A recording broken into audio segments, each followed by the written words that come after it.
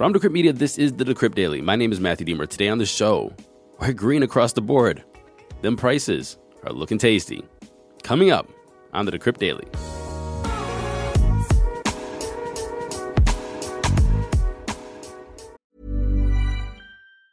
Hiring for your small business? If you're not looking for professionals on LinkedIn, you're looking in the wrong place. That's like looking for your car keys in a fish tank.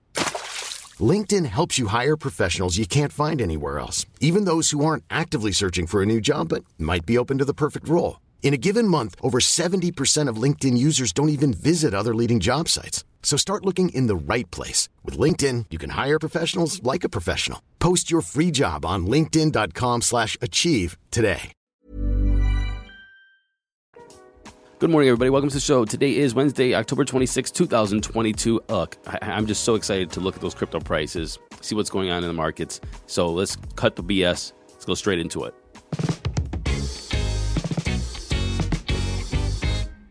Here comes the money. Here we go. Money talk.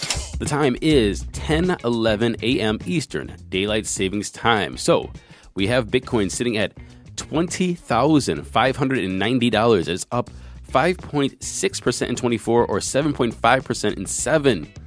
The market cap is $395 billion. Ethereum is absolutely going crazy.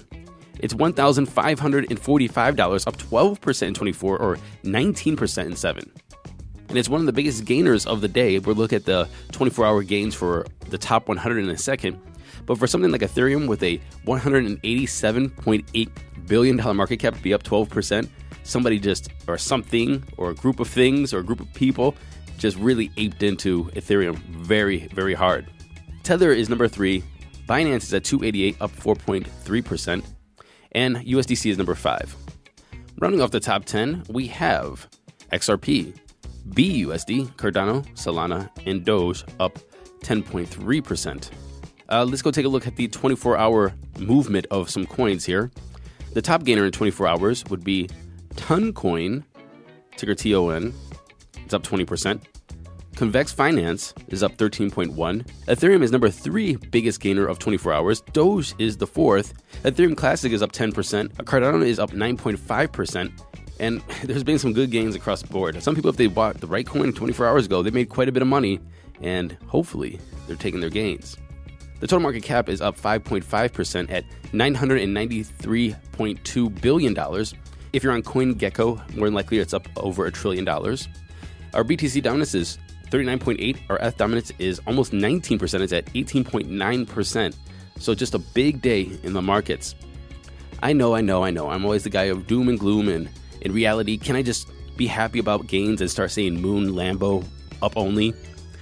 Look, when there has been bear markets and recessions, markets have always, now we're talking about the stock markets, crypto markets as well, have had gains of 20, 30, 40% before going back down another 80%.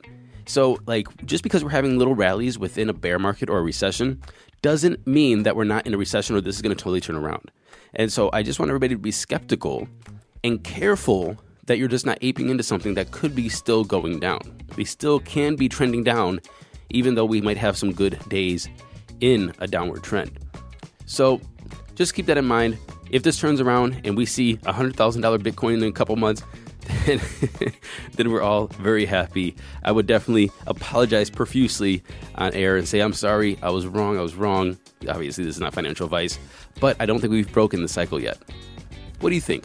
Matthew Aaron at Decrypt.co. Oh, by the way, somebody DM'd me yesterday and said, I can't understand what you're saying when you say your email. It's Matthew, my first name, Matthew, Matthew, Aaron, my middle name, Aaron, at Decrypt.co. Moving into the news today. Singapore's financial watchdog has proposed restrictions on the use of credit or leverage when trading cryptocurrencies. Basically, they're going to make rules to stop any crypto firms from extending credit or leverage to retail customers, banning letting retail investors buy crypto with leverage.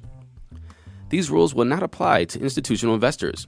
The financial watchdog said this: many retail customers may not have sufficient knowledge of the risks of trading digital payment tokens or DPTs, leading them to take on higher risks than they would have otherwise or have been willing to or able to bear. 9 in 10 family offices and high net worth individuals in the region are already trading digital assets, or plan to be in the future, according to the report. The financial watchdog also says that service providers could be forced to provide clear risk disclosure documents and obtain the customer's explicit consent before providing staking services as well. Lee Jung-hoon, the former chairman of Bithumb Holdings, could face a maximum sentence of 8 years in prison if found guilty on charges related to alleged fraud worth 100 billion won, or around $70 million. The trial took place on October 25th at the Seoul District Court, with the verdict to be delivered on December 20th. According to the prosecution, Lee allegedly received funds from Kim Byung-gun, the founder of the cosmetic surgery company BK Group, in October of 2018, while negotiating the sale of Bithumb Exchange. Kim was reportedly going to buy a 50% stake in Bithumb with the $70 million in question that he raised from investors and paid as an upfront contract fee. And he was also promising that the exchange would list a so-called Bithumb coin, or BXA, and use proceeds from the token sale toward the acquisition. The token, however, was never listed on Bithumb, and Kim's acquisition of the exchange fell through. The prosecution described the agreement as a play that Lee began to defraud his partner, emphasizing that the Bithumb's founder had no intention to list the token. Oh, and if you're thinking, hey, isn't this the same dude we spoke about on yesterday's show for failing to appear at the National Assembly's audit meeting regarding the collapse of Terra ecosystem? Yes, it's the same dude. Lee said, and I'm going to paraphrase this and just put it in a nutshell for you, yeah, I couldn't show up to that court because I was in another court. Oh, I have health issues too, but basically I was getting sued somewhere else. But I promised to show up after I'm done getting sued. As we all know, Elon Musk is trying to buy Twitter kind of ish, maybe will, not sure. Anyway, Binance's CEO, CZ Zhao, he offered $500 million to Elon to help him buy Twitter. I mean, what is $500 million among Twitter friends, right? Anyway, CZ promised that he would help Elon back in April, joining a handful of other crypto-adjacent financial companies, including Fidelity and Sequoia.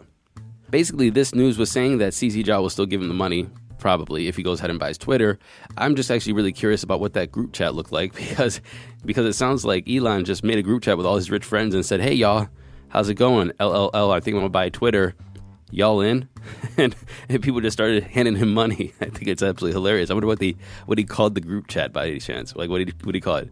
Send me an email, Matthew@decrypt.co. What do you think Elon Musk named that group chat? The ongoing epidemic of CEOs and presidents and executives leaving their posts, this one, the person is stepping down, in air quotes.